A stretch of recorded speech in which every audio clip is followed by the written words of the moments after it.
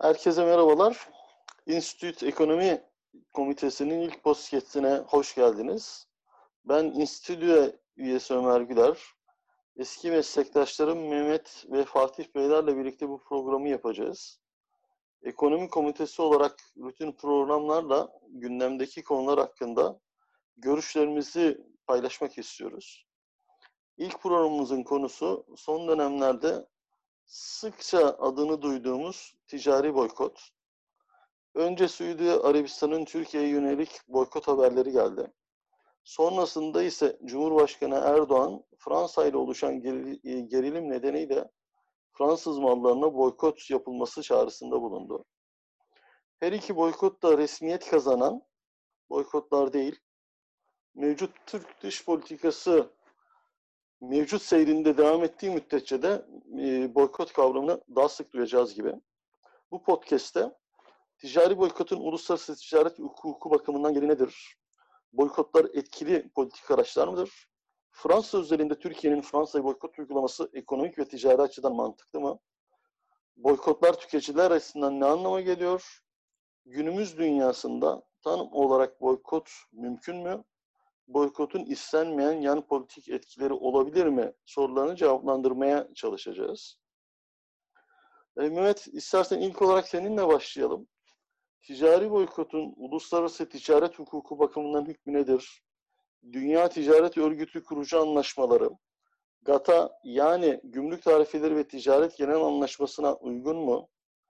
Türkiye Gümrük Birliği'nde, dolayısıyla Türkiye'nin yasal olarak Gümrük Birliği'ndeki diğer bir ülkeye, örneğin Fransa'ya, Gümrük Birliği kapsamındaki ürünlerle ilgili boykot uygulaması mümkün mü? Bu Gümrük Birliği'nin ruhuna uygun bir davranış mı? Teşekkürler Ömer. Öncelikle dinleyicilerimize ben de iyi günler diliyorum.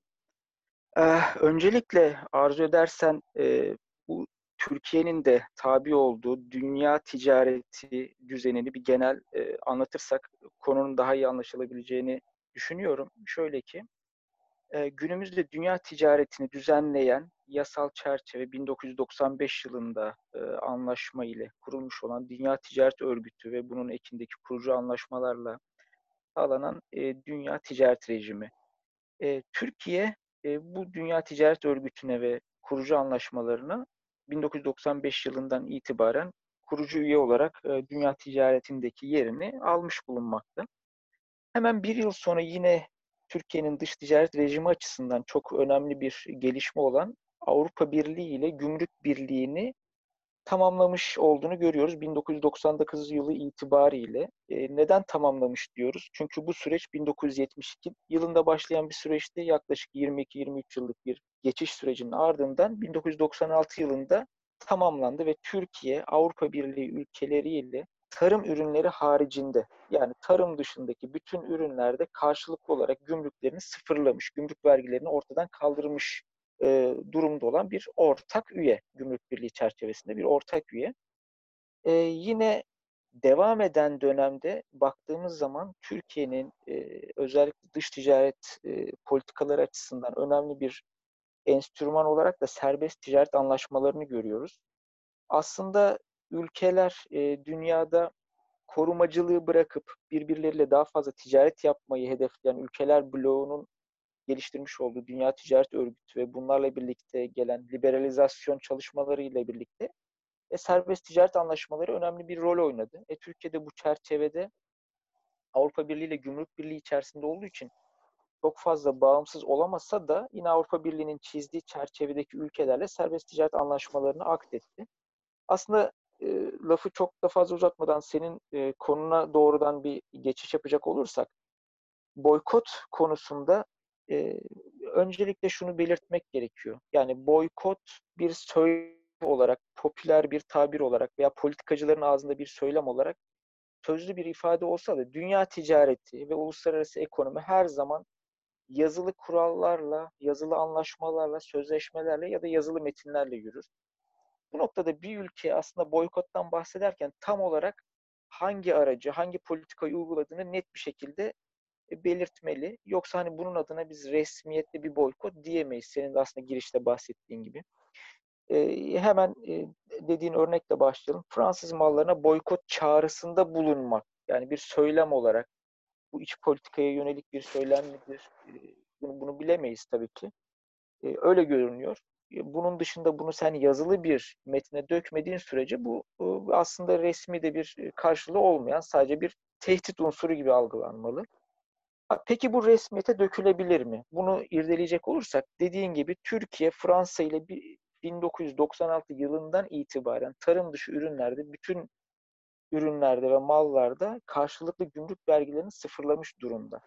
Bunu aslında dinleyicilerimizin daha net anlayabileceği şekilde ifade edersek, işte bu yüzdendir ki Fransa, Renault'un işte her türlü Bursa'daki işte fabrikasında son model Renault üretimini rahatça devam ettiriyor ve üretilen Renault otomobiller de yine gümrüksüz bir şekilde Avrupa'ya ihraç ediliyor veya dünyanın farklı yerlerine.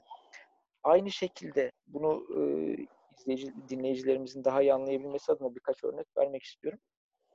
Fransız özelinde bu böyle olduğu gibi diğer ülkemizdeki birçok Avrupalı üreticilerin ülkemizdeki üretim üsleri kurmasının temel sebebi aslında bu gümrük birliği anlaşması. Biz bugün çıkıp boykot tehdidinde bulunduğumuz zaman bunun iki unsuru var. Bir, bunu nasıl resmiyete dökeceksiniz? Örneğin Renault otomobiller Bursa'da üretiliyor. Yani siz Fransız mallarına boykot çağrısı yaptığınız zaman Türkiye'ye giren Renault otomobilinin işte o yedek parçalarını, motorunu almayacak mısınız? Ya da işte sadece bir ürün gamını mı hedef haline getireceksiniz? Örneğin işte Fransız lüks tüketim mallarını mı hedef haline getireceksiniz? Bunları yazılı olarak ortaya koymanız lazım. Yazılı olarak ortaya koymadığınız zaman zaten bu sadece bir resmiyet kazanmış boykot olmaz. Sadece bir tehdit olur. Bu tehdit de biraz daha politik bir amaca haiz olur. Yazılı olarak ortaya koymanız halinde ise burada iki türlü Türkiye'nin önünde bir engel olacak. Bir, bu Türkiye'nin gümrük birliği anlaşmasına aykırı bir durum teşkil edecek. İki, Türkiye'nin 1995'ten beri kurucu üyesi olduğu Dünya Ticaret Örgütü kapsamındaki yükümlülüklerine aykırılık teşkil edecek. Dünya Peki bu Ticaret noktada Örgütü... ben bir Buyur. soru sorabilir miyim? Bunun daha öncesinde bir örneği var mı acaba? Yani daha öncesinde illaki vardır. Suudi Arabistan ve diğer Körfez ülkelerinin Katar'a uyguladığı boykotu ve bu konuda Evet, Dünya Ticaret Örgütü panelinin kararını hatırlıyorum ben. Belki onu biraz açarsanız o konuyu daha evet aydınlatıcı aslında olabilir. çok iyi hatırlattınız Ömer Bey. E, Yine dikkatli dinleyicilerimiz hatırlayacaktır. 2017 yılında genç veliaht prens o dönemki Muhammed Bin Selman Suudi Arabistan'da yönetimi ele aldığı zaman bir anda e, Katar'a karşı böyle bir ticari ekonomik abluka diyebileceğimiz bir kararlar silsilesi açıklamaya ve işte Katar'a karşı belli bir şartlar ortaya koyup bunları kabul etmediği sürece bu siyasi, ticari ve ekonomik ablukayı kaldırmayacağı yönünde, yine tırnak içerisinde söylüyorum, önemli olan nokta bu, söylemler dizisi ortaya koydu. Yine Dünya Ticaret Örgütü'ne bunu götürebilmek için ortada yazılı bir metnin veya bir işlemin, bir kararın olması gerekiyor. Katar'da bu noktada karşılaştığı her türlü Dünya Ticaret Örgütü çerçevesindeki zorluğu, hukuksuzluğu kendisince veya işte bu yükümlülükler aykırılık teşkil ettiğini düşündüğü durumları Dünya Ticaret Örgütü'ne götürdü. Yalnız bu noktada şöyle bir durum var. Bunu belirtelim. Yine bu Fransa özelinde de bize önemli bir ışık tutacak. Suudi Arabistan olarak Katar'a karşı siz bir ticari düzenlemeler, abluka, boykot adına ne derseniz deyin, bunu yürürlüğe koyduğunuzu düşündüğünüz zaman bunların hepsini tek bir hukuki metin olarak koymazsanız ve sadece bireysel işlemler olarak yürürlüğe koyarsanız zaten karşı ülkede bunu bu bireysel işlemler bazında uluslararası tahkime götürme hakkına sahip oluyor. O dönemde de yine böyle oldu. Suudi Arabistan bunu bir hukuki metin olarak ortaya koymadı ya da koyamadı. Yalnız uygulamalarıyla Katar'a her türlü alanda zorluk çıkartmaya çalıştı. O dönemdeki mevcut krizlerden bir tanesi, yine hatırlayacaklardır dinleyicilerimiz, El Cezire televizyonu ve genelde Katar'ın yayın politikalarının Suudi Arabistan tarafından engellenmesiydi. Burada Katar tırnak içerisinde akıllıca bir davranışla Suudi Arabistan'ın bir uygulamasını Dünya Ticaret Örgütü'ne panele götürdü. Katar'ın belli bir yayın platformu uluslararası spor müsabakalarının Orta Doğu ülkelerindeki yayın haklarını satın almış. FIFA, UEFA, İngiltere Premier Lig ve İspanya La Liga yayın hakları Katar'a bağlı bir yayın platformunda. Suudi Arabistan'ın da aralarında olduğu ülkelerde bu spor müsabakalarının yayınlanma hakkı sadece Katar'da. Bu abluka ve boykot kararından sonra Suudi Arabistan, Katarlı bu yayın platformunun Suudi Arabistan'da yayın yapmasını kesinlikle yasaklıyor. Yasakladığı yetmiyormuş gibi bir farklı bir uygulamaya daha giriyor. Suudi Arabistan'da farklı bir yayın platformu Suudi Arabistan izleyicilerine aslında yayın hakları Katar'da olan bütün bu müsabakaları tabiri caizse korsan bir şekilde diyebiliriz. Bunları izletiyor. Katar'da bunu doğrudan panele götürüyor. Çok uzun süren aslında yani çok açık bir dava iken yaklaşık 2,5 yıl, 3 yıl sonra Dünya Ticaret Örgütü bir karar alıyor bu konuda. Tabii ki bu konuda Suudi Arabistan'a karşı müeyyide kararı alıyor. Suudi Arabistan'ın yayın hakları tamamen Katar'ın elinde olan, böyle açıkça bir uluslararası ticari hakkı olan bir hususta bu hakkının gasp edilmesinde Suudi Arabistan'ın aleyhine karar veriyor. Yalnız burada bir farklı husus gündeme geliyor. Suudi Arabistan bütün bu müeyyideleri, boykot kararını alırken o dönemde de çok gündeme getirmişti. Suudi Arabistan bunun milli güvenlik kaygısıyla ve milli güvenlik gerekçesiyle yürürlüğe koyduğunu, Katar'ın Suudi Arabistan'ın milli güvenliğine karşı bir tehdit unsuru olduğunu ve bütün bu boykot girişimlerini de bu çerçevede ele aldığını söylemişti. Aslında anlaşmaların hep bazı muğlak metinleri vardır Ömer Bey. Bu aslında Gümrük Birliği Anlaşmamızda da var. Dünya Ticaret Örgütü kurucu anlaşmalarında da yer alıyor.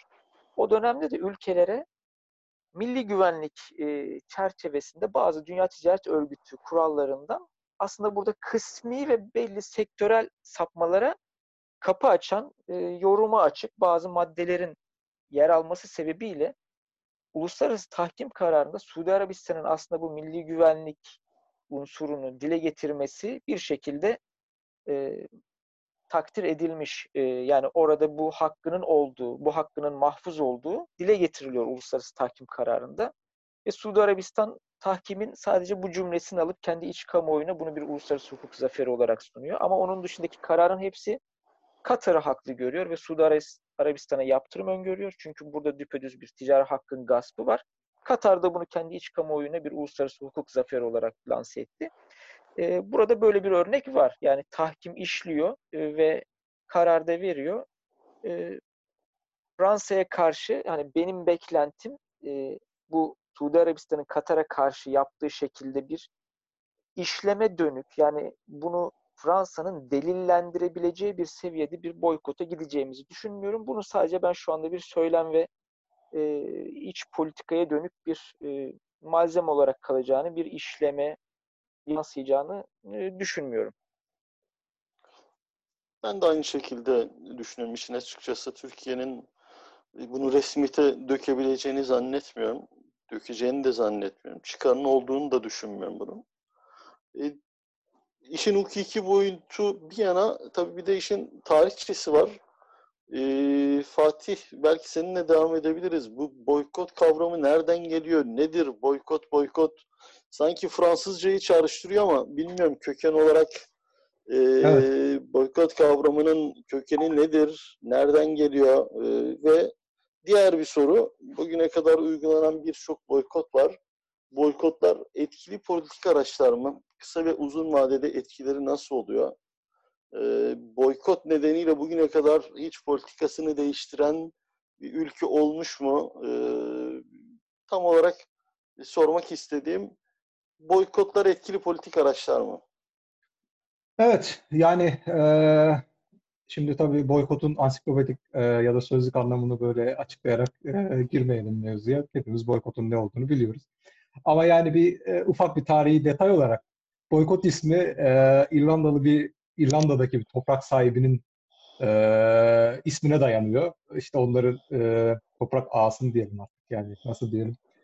Kiracıları bu toprak sahibine baş kaldırıyorlar ve bunların uyguladıkları eylem boykot olarak adlandırılıyor. Neden? Toprak sahibinin ismi Charles Boykot.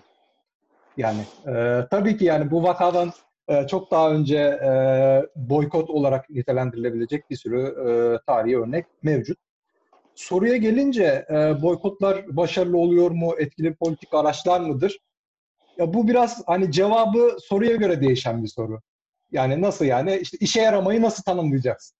Yani muhatap işte geri adım attırılırsa işte bu işte şey mi oluyor? Başarılı mı olmuş oluyor? Yoksa tüm taleplerin yerine getirilmesi mi işte bir boykotu başarılı kılar? Dolayısıyla hani cevabı biraz muğlak bir soru. Ama şimdi boykotu genel olarak belki iki kategoriye ayırabiliriz. Birisi firmaları hedef alan boykotlar. Diğeri de ülkeleri hedef alan boykotlar. Esasen bunlar da tabii iç içe giriyor. Yani günümüzde bu küreselleşen dünyada hani bunları %100 kesin hatlarla birbirinden ayırmak zor. Ama en sonda söyleyeceğim en başta söyleyeyim. Boykotlar genel kaide olarak başarılı politik araçlar değil. Yani bir araç ama çok başarılı olduğunu söyleyemeyiz. Ne zaman başarılı olur? Mesela işte genel bir boykot yerine tek bir firmayı hedef alırsan bir boykotun başarılı olma şansı daha yüksek. Yani buna mesela neyi örnek verebiliriz? İşte 90'larda Nike'a yönelik bir boykot gerçekleştirilmişti tüketiciler tarafından. Bu çocuk işçi kullanımı, işte işçi hakları gibi konularda sıkıntılı durumları vardı Nike'ın. Ve bu boykot sonrasında Nike bu hususu ciddiye alıyor ve işte politikalarında değişikliğe gidiyor. Ama yani yine de boykotun başarılı olması zor. Neden zor? Bir kere tüketici davranışını değiştirmek gerçekten çok zor bir şey. Ve hani boykotların da tüketici davranışlarını etkili biçimde değiştirdiğine yönelik böyle bir ampirik, bilimsel çok fazla bir delil ortada yok. Ama firmalar için mesela bir reputasyon problemi ortaya çıkarıyor.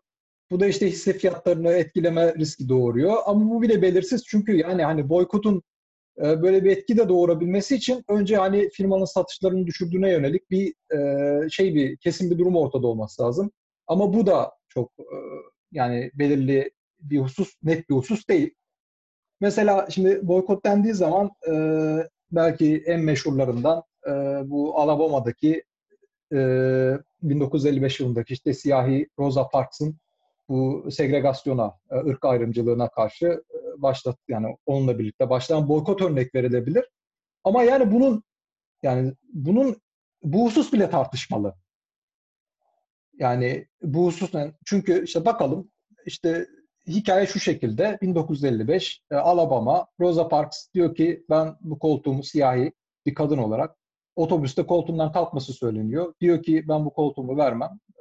Direniyor ve tutuklanıyor ve siyahiler otobüs şirketlerini boykot ediyorlar ve en sonunda otobüslerdeki segregasyon, ırk ayrımcılığı sona eriyor.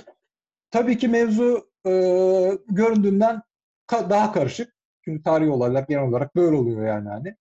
Burada ne var? Burada iki tane etkili faktör var. Bir, Rosa Parks'ın kişisel konumu. İki, e, tarihin doğru zamanla denk gelmesi bu boykotun. Nasıl? Rosa Parks tutuklanan ilk siyahi değil.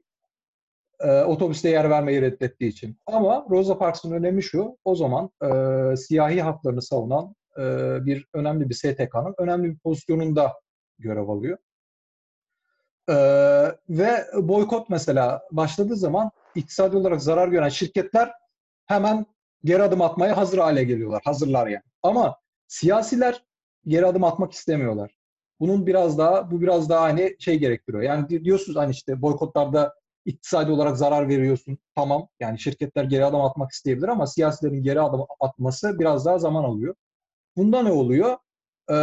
Tarihin doğru zamanla denk gelmesi şu şekilde. Zaten mevcut bir siyahi haklarını savunan bir hareket mevcut. Bir zaten birikmiş bir hareket var. Ve işte Rosa Parks da önemli bir noktada bu şeyde. Bu STK ciddi bir hukuki destek veriyor. Bu mevzuyu mahkemeye taşıma noktasında destek sağlanıyor. Tabii ki yani tamamen boykot etkisi oldu diyemeyiz ama yani mevzuyu sadece boykota bağlamak çok doğru olmayabilir. Peki ülkelerle ilgili olarak örnekler nedir boykotlarla? Yani ülke örnekleri olarak neler var bugüne kadar Yani boykot örnekleri? ülkeler de biraz benzer hikaye esasen.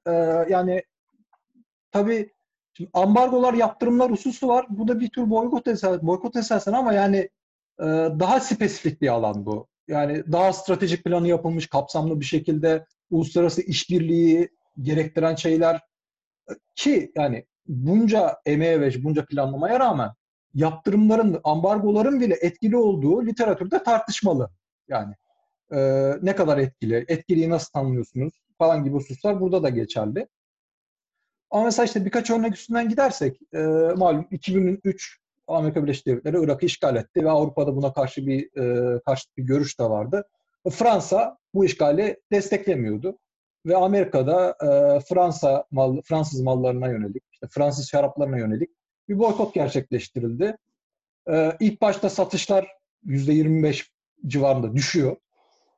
Fransız şaraplarının satışları Amerika'da ama 6 ay sonra eski seviyesine tekrar geliyor. Ne Fransa'nın politikası değişiyor ne de şarap üreticileri bir zarar görüyor. Dolayısıyla yani hani bu boykot etkili bir boykot olmuyor. Olan Yani 6 ay boyunca Fransız şaraplarından mahrum kalan ABD'li tüketiciler oluyor herhalde.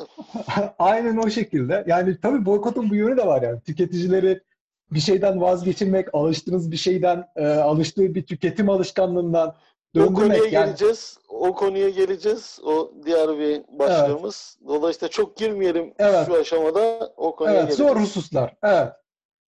Ülke mevzusuna tekrar dönersek yani mesela işte yine Danimarka ve işte Danimarka'ya yönelik bir boykot gerçekleştirilmişti. Yine karikatür krizi nedeniyle. E, Mesela bu vakayı ele alırsak şimdi bu Danimarka'ya yönelik Müslüman ülkelerin yaptığı boykotta Danimarka'nın ihracatı sadece %4 azalıyor. Yani ve zaten Danimarka'nın Müslüman ya da nüfusunun çoğu Müslüman olan ülkeler diyelim. Müslüman ülkelerin Danimarka ihracatındaki payı zaten %3'ten az. Dolayısıyla yani hani böyle de bir durum var ortada. Ee, Ve ihracatı sadece %4 azalıyor. Şimdi bunu etkili bir şey olarak nitelendirmemiz çok doğru değil. Borsadaki etkisine değinmiştik. Mesela yine bir örnek. Bu Senkaku Diaoyu adaları mevzusu var Çin'le Japonya arasında. Çin'de bir Japon ürünlerine yönelik bir boykot gerçekleştirilmişti. Mesela burada da yani benzer. Yine Japon ürünlerinin ihracatı çok az etkileniyor bundan. İşte yine Tokyo borsasına kote olan şirketlerin e, değerleri çok az düşüyor. Dolayısıyla hani bu çok etkili olmuyor. Bir de boykotun şöyle de bir yönü var. Boykotlar genelde tüketici ürünlerini etkiliyor. Yani tüketici ürünleri etkileniyor boykotlardan. Ama gelişmiş ülkeler daha çok aramalı ve yatırım malı ihraç ediyorlar. Dolayısıyla yani sizin yani tüketim ürünlerine yani boykot tabiatı itibariyle daha çok tüketici ürünlerini etkilerken bu ülkeler de zaten aramalı ve yatırım malı ihraç ediyorken yapılan bu boykotun etkili olması da zaten çok beklenemez. Bir diğer Hatta yönü etkili de olsa herhalde zararlı bile olabilir değil mi? Yani aramalı ihraç ediyorsanız ya da makine ithal ediyorsanız bunu üretimde kullanacaksınız ve belki ihracat yapacaksınız. Dolayısıyla o aşamada boykot etkili olsa esasen evet, boykot yapan ülke için negatif bir şey etkili olması. aynen Yani tam da onu diyecektim. özellikle bu Renault örneği üzerinden gidersek, hani biz Fransız ürünlerine karşı boykot uygulayacaksak o zaman Türkiye'de üretilecek Renault araçlarını yani kendi ayağımıza sıkmak gibi bir durum olacak muhtemelen. Kesinlikle yani Tam bu bu noktada belki o zaman şu sorudan devam edelim. Fransa özelinde Türkiye'nin Fransa'ya boykot uygulaması ekonomik ve ticari açıdan mantıklı mı? Mehmet Renault örneğini verdi. Bildiğim kadarıyla Renault Türkiye'de ürettiği araçların %80'ini ihraç ediyor. Ve Türkiye'de yerleşik, hatta adı da Oyak Renault, yani bir Türk şirketi esasen. Ve binlerce kişiye istihdam sağlıyor.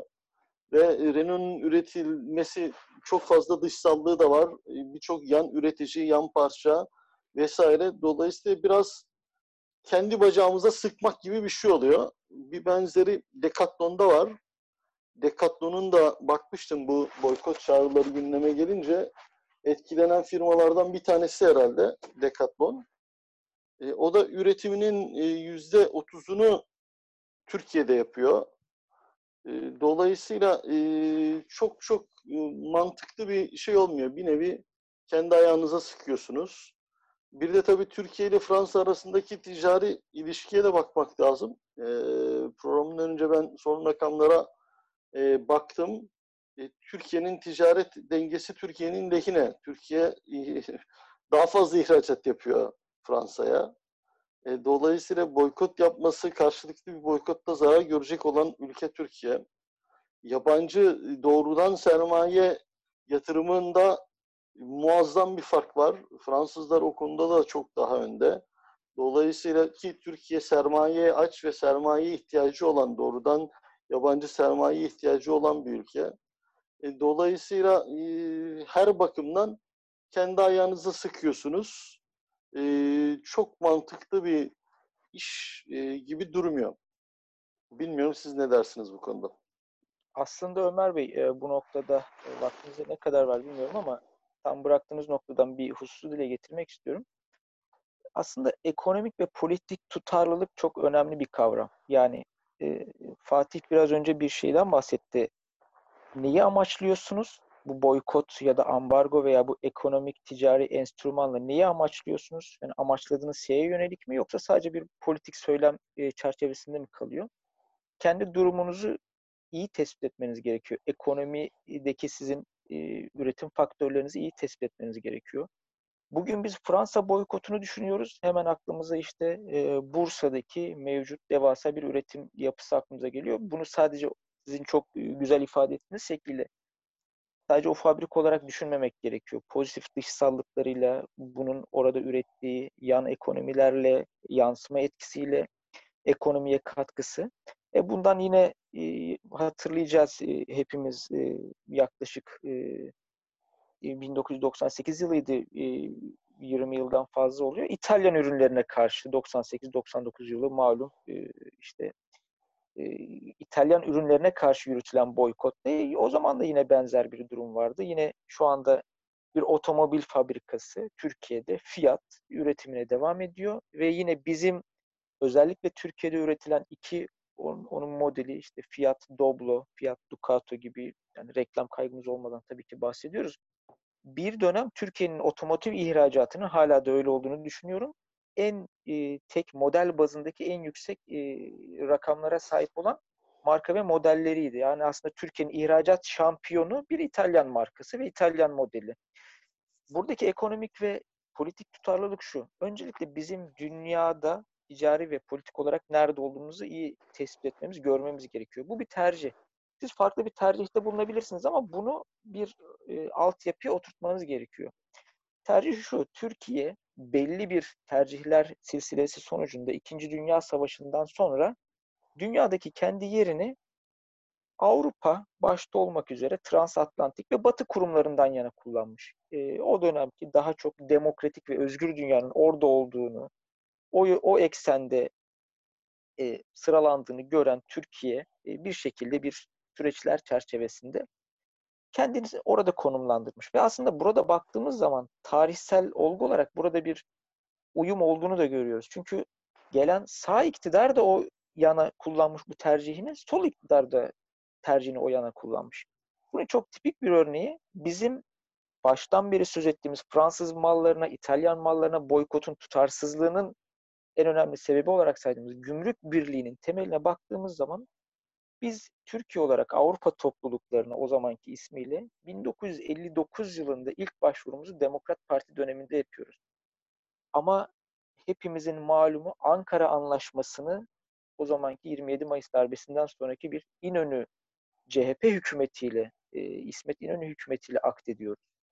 Yine devam eden 1972-73 dönemindeki katma protokol. Bundan yıllar sonra geliyor 1987 yılında Turgut Özal Avrupa Birliği'ne tam üyelik başvurusunu 1987 yılında yapılıyor ve bahsettiğim biraz önce 1996 yılı koalisyon hükümeti döneminde Gümrük Birliği'ni tamamlıyoruz. Yani böyle bir tercihiniz var. Bu tercihi sorgulayabilirsiniz. Ama Türkiye bu noktadayken Fransız ürünlerine karşı boykot çağrısında bulunmak, İtalyan ürünlerine karşı boykot çağrısında bulunmak, yarın Almanya ile basit bir siyasi krize girdiğimiz zaman Alman ürünlerine karşı da mı boykot çağrısında bulunacağız? Yine benzer şekilde verdiğimiz örnekler Almanya için de söz konusu. Yani bugün İç Anadolu'nun ortasında Aksaray gibi bir şehrimizde, güzide bir şehrimizdir ama orada ne var? Mercedes sermayesinin Avrupa'daki en büyük kamyon fabrikası Türkiye'nin Aksaray şehrinde. Niçin bu yatırım burada? Yani bunu bir düşünmek lazım. Bu yatırım burada çünkü Türkiye Avrupa Birliği ile Gümrük Birliği çerçevesinde. Yabancı yatırımcı da sizin dediğiniz gibi Fransız yatırımlarının Türkiye'deki miktarına baktığınız zaman Alman olsun, İtalyan olsun, Avrupa menşeli yatırımların Türkiye'deki tekabül ettiği rakama baktığınız zaman bunların aslında Türkiye'nin şu son yıllardaki politik tercihleriyle ters orantılı şekilde çok yüksek oranda olduğunu görüyoruz. Buradan aslında bazı bölgesel konulara da değinmek istiyorum Ömer Bey, müsaade ederseniz. Tabii ki. Tabii ki. Son yıllarda ticari ve ekonomik dediğimiz gibi bu çerçevesine bakıyoruz. Bu bir tercihtir. Yani bu şekilde tercih etmeyebilirsiniz ama o zaman işte bunun hukuki altyapısını ona göre yapmanız gerekiyor. O zaman tutarlı olursunuz. Mesela muhtemelen dünyadaki en tutarlı ülkelerden bir tanesi ekonomik ve politik duruşu itibariyle Kuzey Kore'dir. Çünkü politik duruşu da, ekonomik duruşu da birbiriyle gayet uyumlu. Bu bir tutarlılıktır. Bu bir Yani doğru belki demiyoruz. Türkiye için tercihten de öte bir zorunluluk da diyebilir miyiz? Çünkü bizim en büyük ticari ortağımız Avrupa Birliği, Avrupa ülkeleri. Son kur tartışmaları var. Türkiye'nin döviz ihtiyacı var. Petrolünüz yok, satacak değerli başka madeniniz yok. Dolayısıyla yapabileceğiniz döviz girdisi anlamında tek şey Avrupa'daki işçiler ve ihracatınız. Başka bir döviz girdisi alabileceğiniz bir kaynağı ve turizm. Turizmde de yine Avrupa Birliği'nden en fazla turizm Avrupa Birliği. Gelir anlamında belki sayı olarak Rusya yükseliyor olabilir ama Rusya'dan elde ettiğiniz kar Avrupa Birliği'nden gelen zengin turistler kadar fazla değil. Ev satışı yine Avrupalı turistlere, Avrupalı vatandaşlara çok daha fazla. Dolayısıyla bu bir tercihten de öte Türkiye için esasen bir zorunluluk. Aslında çok doğru söylediniz. Bu zorunluluğu da hani biraz önce bahsettiğim tarihsel silsile içerisinde çok farklı siyasi yelpazeden her türlü görüşte bunu bu şekilde kabul edip aslında Türkiye'nin bulunması gereken dünyanın ya da Türkiye'nin bulunması gereken ekonomik, politik, ticari tercihin bu yandan olması gerektiğini düşünmüş. Tam tersi bir ihtimali düşünecek olsaydık Türkiye Avrupa Birliği ile değil de örnek veriyorum Rusya ile Gümrük Birliği içerisinde olsaydı acaba bu biraz önce saydığımız ilk başta aklımıza gelen 3 tane otomobil fabrikasının Türkiye'de olması yerine acaba bu Rusya'dan hangi tür yatırım gelip Türkiye'ye ne türlü bir katma değer ortaya koyup ve daha sonra da bunu dünya piyasalarına, dünya pazarlarına ihracat yapabilecek durumda olacaktı. Tabii ki bu hiç kimsenin bilmeyeceği Volga marka araçları üretiyorduk belki şimdi. Üretip olup muhtemelen hani kuş serisi üretimine devam ettiğimiz gibi sadece kendi vatandaşlarımıza satacaktık bunu. Buradan şunu söylemek istiyorum. Bu serbest ticaret anlaşmaları ve ticari tercihleriniz dediğiniz gibi sizin için aslında bir zorunluluğun, bulunduğunuz coğrafyanın, içinde bulunduğunuz ekonomik şartların bir sonucu aslında. Bizim aslında politik duruşumuz bununla ne kadar uyumlu? Buna bakmak lazım. Ekonomi bilimi aslında daha nesnel, daha sayısal, matematiksel ve aslında sizin doğal şartlarınızı yansıtan bir durum ve hatırlanacağı üzere aslında belli bir hükümetin ilk yıllarında çok dile getirildiği gibi para civa gibidir. Paranın siyasi görüşü, dini, dili, ırkı olmaz. Sermaye, yatırım şartını uygun bulduğu yere doğru akar şeklinde motto haline getirilmişti ama muhtemelen o söylemlerin unutulduğunu düşünüyorum. Şimdi bizim Orta Doğu bölgesine baktığımız zaman Ömer Bey, Orta Doğu bölgesinde 3 ülkeyle bizim şu anda serbest ticaret anlaşmamız var. Bunlardan bir tanesi Mısır, diğeri Tunus, diğeri Fas. Şu anda bu son siyasi hareketlenmeye baktığımız zaman biliyorsunuz bir de Orta Doğu bölgesinden Türkiye mallarına yönelik bir boykot çağrıları gündeme geldi. Bakıyoruz bu 3 ülkede aslında bu boykot çağrılarını dillendiren ülkeler arasında. Yine Orta Doğu'da serbest ticaret anlaşması imzaladığımız hemen kapı komşumuz Suriye'ydi ki maalesef gelişmeler şu anda 9 yıldır 2011'in son aylarından itibaren Suriye ile serbest ticaret anlaşmamız askıda. Tabii ki orada bir savaş devam ederken bizim kaygımız ticaret ya da ekonomi değil ama yani keşke bu süreçler hiç bu şekilde buraya gelmemiş olsaydı. Bir başka ülke bu Türk kamuoyunda neredeyse hiç yer bulmadı. 2 yıl önce Türkiye ile Ürdün arasındaki yine Orta Doğu'daki çok önemli bir ülke. Bu önemli bir ülkeyle zoru başarmışsınız. Siz serbest ticaret anlaşması imzalamışsınız. Bu yürürlüğe girmiş. 2 yıl önce neredeyse hiç gündeme gelmeyecek bir şekilde Türkiye ile Ürdün arasındaki bu serbest ticaret anlaşması feshedildi. Aslında siz ticari olarak zoru başardığınız, bu anlaşmaları imzaladığınız bu ülkelerle ticari ve ekonomik yeni işbirlikleri, yeni derinlikli işbirlikleri aramak yerine şu anda Orta Doğu'da belki izlenen belli politikalar o ülkeleri de ticari ve ekonomik olarak kaybetmenin eşiğine getiriyor. Oysa ki yine uyumlu politikalar izlense işin ticari ve ekonomik mevzuat altyapısı hazır. Sizin tek yapmanız gereken yatırım ortamını, karşılıklı ticari ilişkileri kurup ihracatınıza devam etmek olacak. Yani Mısır özelinde özellikle durmak gerekir. Ama bunun yanında mesela farklı bir örnek verelim.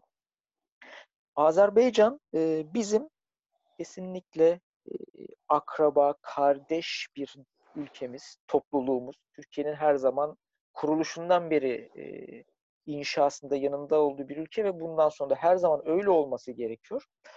Ancak acaba Azerbaycan bir askeri ve siyasi bir çatışmaya girdiği zaman yani ne kadar o haklılık, uluslararası hukuk boyutundaki haklılığı yine bir ayrı tartışma konusu. Bir ülkenin yanında savaşa girer seviyesinde bir ülkeyle birlikte biz savaşa giriyoruz. Yalnız bir enteresan bir örnek Azerbaycan Dünya Ticaret Örgütü üyesi bile değil.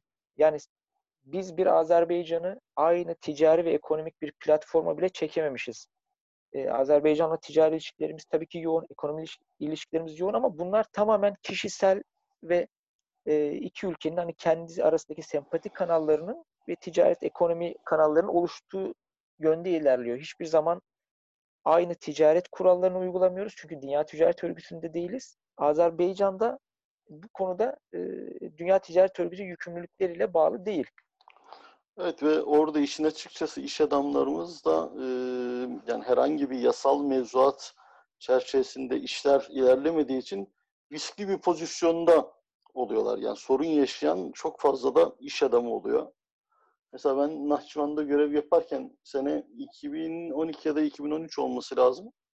Bir gün bir haber geldi.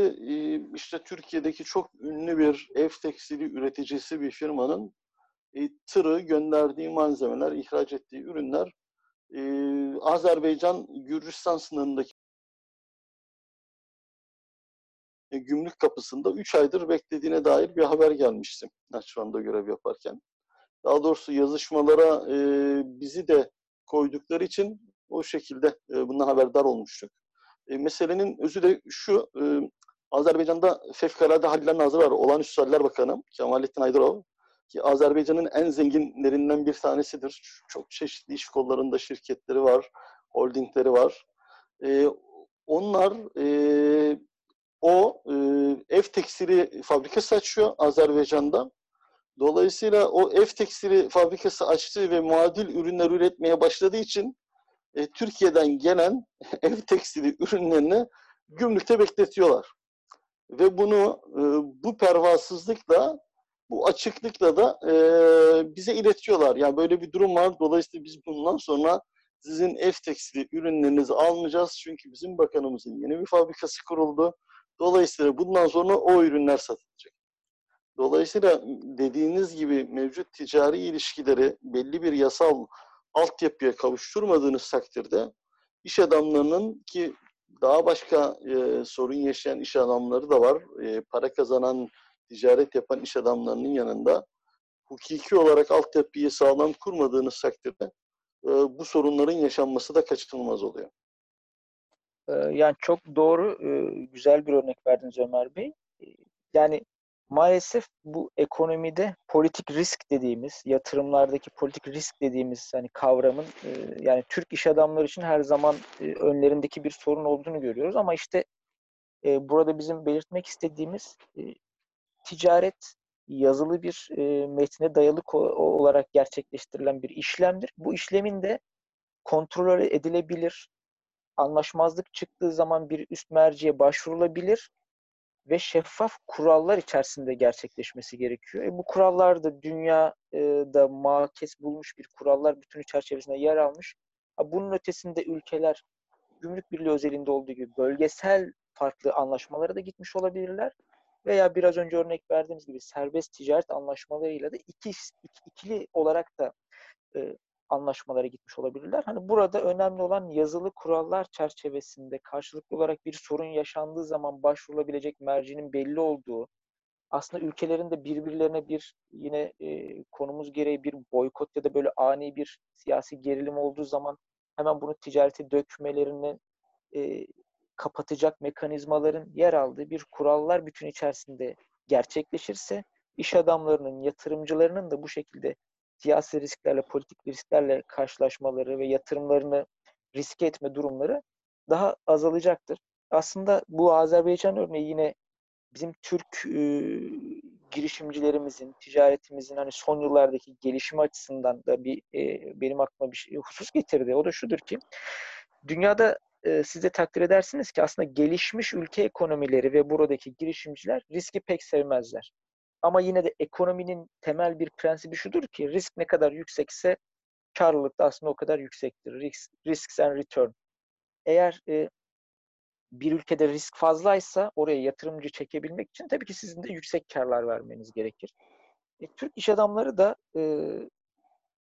biraz tabii ki belli belki yapısal rekabet sorunlarından kaynaklanan sebeplerle riski böyle yüksek bölgelerde daha çok yatırım yapmaya bölgemizde biraz daha diğer Avrupalı muadillerine oranla daha ön planda heyecanlılar diyebiliriz. Bunun aslında yine tarihine baktığımız zaman bu Türk iş adamlarının yurt dışına açılmasında daha bir ülke olarak Libya örneği önemli bir yer teşkil eder. Özellikle bu Türkiye'deki yurt dışı müteahhitlik sektöründe. Ama özellikle bu Kaddafi döneminde 1980'ler, 90'ların ilk yıllarında Türk müteahhitlerinin Libya'da üstlendikleri iş miktarları gerçekten de milyar dolarları bulan seviyelerdeydi. O zaman için Türkiye için önemli bir döviz kaynağıydı ama döviz kaynağı ve geliri olduğu gibi riskleri de barındırıyordu.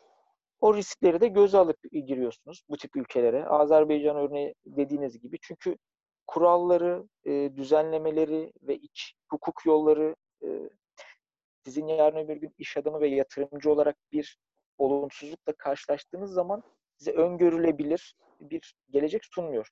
Bu o ülkelerde size karşı bir boykot silsilesi uygulandığı zaman da yine aynı durum söz konusu olacaktır. Bu ülkelerden bir tanesi de yine son dönemde aslında gündeme gelen Sudan. Türk iş adamlarının yine riski çok yüksek olduğu için dünya çeşitli yatırımcıları tarafından tercih edilmeyen bir ülke Sudan. Ama Türk iş adamlarının yine burada da boy gösterdiğini biliyoruz. Önemli kazanımlar olması halinde bunlar tabii ki ülkemiz için bir olması gereken kazanımdır. Ama yalnız kriz dönemlerinde riskin çok yüksek olduğu bu ülkelerle ticaret ve ekonomik ilişkileriniz ne kadar yüksekse ülkenin de ticari ve ekonomik riski o kadar yüksek olur. Bir kısa hatıra da ben anlatmak istiyorum.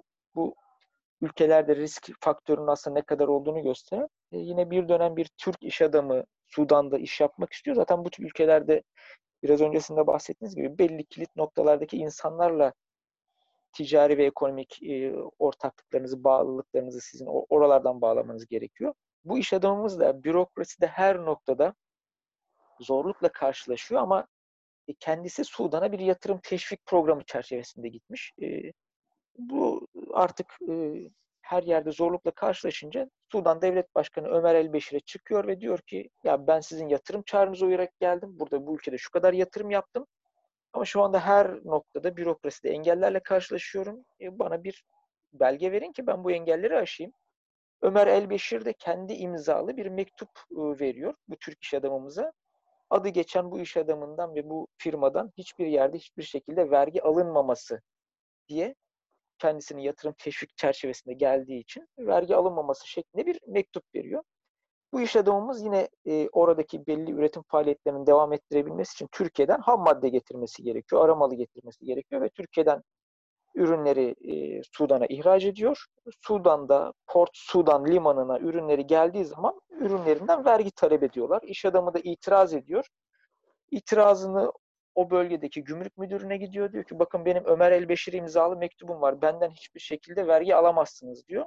Oradaki gümrük müdürü kendi çekmecesinden Ömer Elbeşir imzalı bir mektup çıkartıyor ve mektupta şu yazıyor: bu limana gelen her üründen ve her firmadan vergi al. Elinde benim imzalı mektubum olanlar iş adamları da dahil olmak üzere şeklinde çıkartıyor. Yani bu ülkelerde ticaret ve ekonomik dediğimiz zaman hani bunun kuralları da şartları da buna göre oluyor. Bunlar risk. Maalesef biz Türk yatırımcısı, Türk iş adamları olarak veya devlet olarak bu politik riskleri göğüslemeyi vazgeçtiğimiz zaman veya işte kendimiz devlet olarak boykot çağrılarıyla, çeşitli bu ticari ekonomik gerginlik çağrılarıyla bu politik riskleri üretmeye devam ettiğimiz sürece bu ekonomiden, dünya ticaretinden, bölgesel ticaretten aslında ülkemizin hak ettiği payı alamamasına sebebiyet verecek sonuçları kendimiz doğurmuş oluyoruz. Evet, tabii yani ülkeleri konuştuk, biraz high politics, biraz da tüketiciye bakan yönüne gelelim istiyorum. Yani boykotların bir tarafı da tüketici, nihayetinde boykotu uygulayacak olanlar da tüketiciler. Ama boykotlar tüketicileri nasıl etkiliyor? Tüketiciler açısından boykot uygulanması ne anlama geliyor? Soruları üzerine de biraz konuşalım istiyorum. Yani şunu bir kere ortaya koymak lazım. Bir tüketici bir ürünü kullanıyorsa mevcut piyasa şartları içinde kendi gelir gider fayda maliyet analizi bakımından kendisine en uygun gelen ürün o olduğu için kullanıyordur. Yani Türk tüketicileri Decathlon'dan alışveriş yapıyorsa bu Decathlon'un ortaya koyduğu ürünlerin fiyat ve kalite açısından kendisine uygun olduğu için kullanıyor. Dolayısıyla tüketicilere Fransız mallarını boykot edin demek esasen tüketiciler açısından bir utility'lerinin yani faydalarının azalmasına neden olacak bir şey. Çünkü zaten tüketici başka bir şeyi kullanacak olsa ilk etapta o ürünü almazdı. Dolayısıyla tüketiciler açısından boykot uygulanması ve bunun politik nedenlerle bir şekilde boykot uygulanması refahlarını, faydalarını azaltıcı bir şey. Yine aynı şekilde Renault örneğini verilmiştir. Renault Türkiye'de herhalde en fazla satan otomobillerden bir tanesi. Bunun bir nedeni yedek parçasının ucuz olması, görece olarak diğer ithal araçlara göre ucuz olması, ürün kalitesi vesaire vesaire. Dolayısıyla tüketiciler bu tarz mallara yönelik boykot uyguladıkları zaman faydalarını azaltacaklar. Çünkü ekonomi biliminin temel mantığı tüketiciler rasyoneldir, ekonomik aktörler rasyoneldir. Ki bu genelde doğrudur. Genelde doğrudur. Bu özelde de doğru. Kimse Türkiye'deki tüketicileri işte Fransız mallarını alması için kafalarına silah dayamış durumda değil. Dolayısıyla tüketicilerin bu rasyonel tercihleri. Dolayısıyla bundan fayda sağlıyorlar. Bunlara bunu tüketmeyin demek faydalarını azaltıcı bir şey. Tabii biraz da mizahi yaklaşırsak son dönemin çok revaçta konusu, gündemde olan konusu Hermes çanta mesela. Ya Hermes çanta kullanmadığı takdirde belki depresyona girecek Türk vatandaşlarımız olabilir. Bir tanesi de herkesin malumu Emine Erdoğan. Dolayısıyla kimseyi Hermes çantadan da mahrum etmemek lazım. İşin bu şekilde tüketicilere bakan da bir yönü var. Bilmiyorum bu konuda ne söylemek istersiniz? Yani tabii şöyle de bir durum var. Tüketiciye boykot çağrısında bulunduğun zaman bazen şöyle bir durum da oluşabiliyor. Yani hitap ettiğin, yani boykot çağrısında bulunduğun tüketici zaten bu ürünü tüketmiyor oluyor. Yani böyle durumlar da var yani. Şimdi mesela işte Türkiye üzerinden değil de mesela işte diyelim ki PETA belli bir firmaya şey yaptı, boykot çağrısında bulundu. Yani zaten işte hayvanlara kötü muamele nedeniyle falan. İşte zaten PETA'nın çağrıda bulunduğu tüketicilerin bu ürünleri zaten kullanmama ihtimali çok yüksek. Dolayısıyla Evet. yani bu boykot çağrısının böyle hani boşa düşme durumu da olabiliyor tüketiciler açısından baktığımız zaman. Evet, evet, çok doğru. Benim son olarak gündeme getirmek istediğim, daha doğrusu konuşmak istediğim, tartışmak istediğim bir husus daha var. O da boykotların tam olarak uygulanıp uygulanamayacağı. İşte günümüzde küreselleşmeyle, outsourcingle, offshoringle bir ürünü meydana getiren parçaların değişik ülkelerde üretilmesi, yani küresel değer zincirleri oluşturularak, global value chain'ler oluşturularak e, uluslararası ticaret esasen uluslararası üretim çok karmaşık bir hale geldi.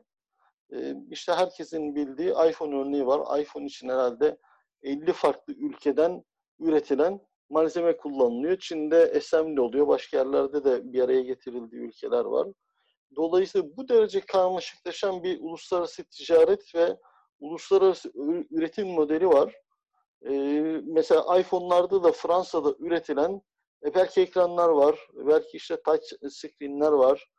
Dolayısıyla e, iPhone kullanırken de esasen Fransız mallarını kullanmış oluyoruz. Dolayısıyla bu derece karmaşıklaşan bir yapıda tam olarak boykot uygulanması mümkün mü?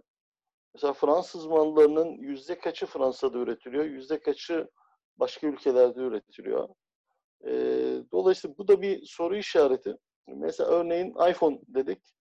Mesela Türkiye ile ABD arasında bir sorun olsa ve Türkiye iPhone'a yönelik bir boykot başlatacak olsa buna ABD'den çok muhtemelen Çin karşı çıkacaktır. Çünkü Çin'in iPhone üretiminden sağladığı fayda muhtemelen ABD'ye göre çok daha fazla. Hem istihdam açısından hem elde ettiği gelir bakımından. İşte Foxconn, iPhone üreticisi, 100 bin kadar işçisi var bildiğim kadarıyla. 100-150 bin işçisi olan bir firma. Dolayısıyla mesela Türkiye hiç istemediği bir şekilde Çin'i üzecek olabilir o durumda. Dolayısıyla bu şekilde yan etkileri de var. E, Bu çerçevede uluslararası ticaretin bu derece karmaşıklaşan, karmaşık bir hale geldiği bir yapıda boykotlar da esasen çok mantıklı araçlar değil.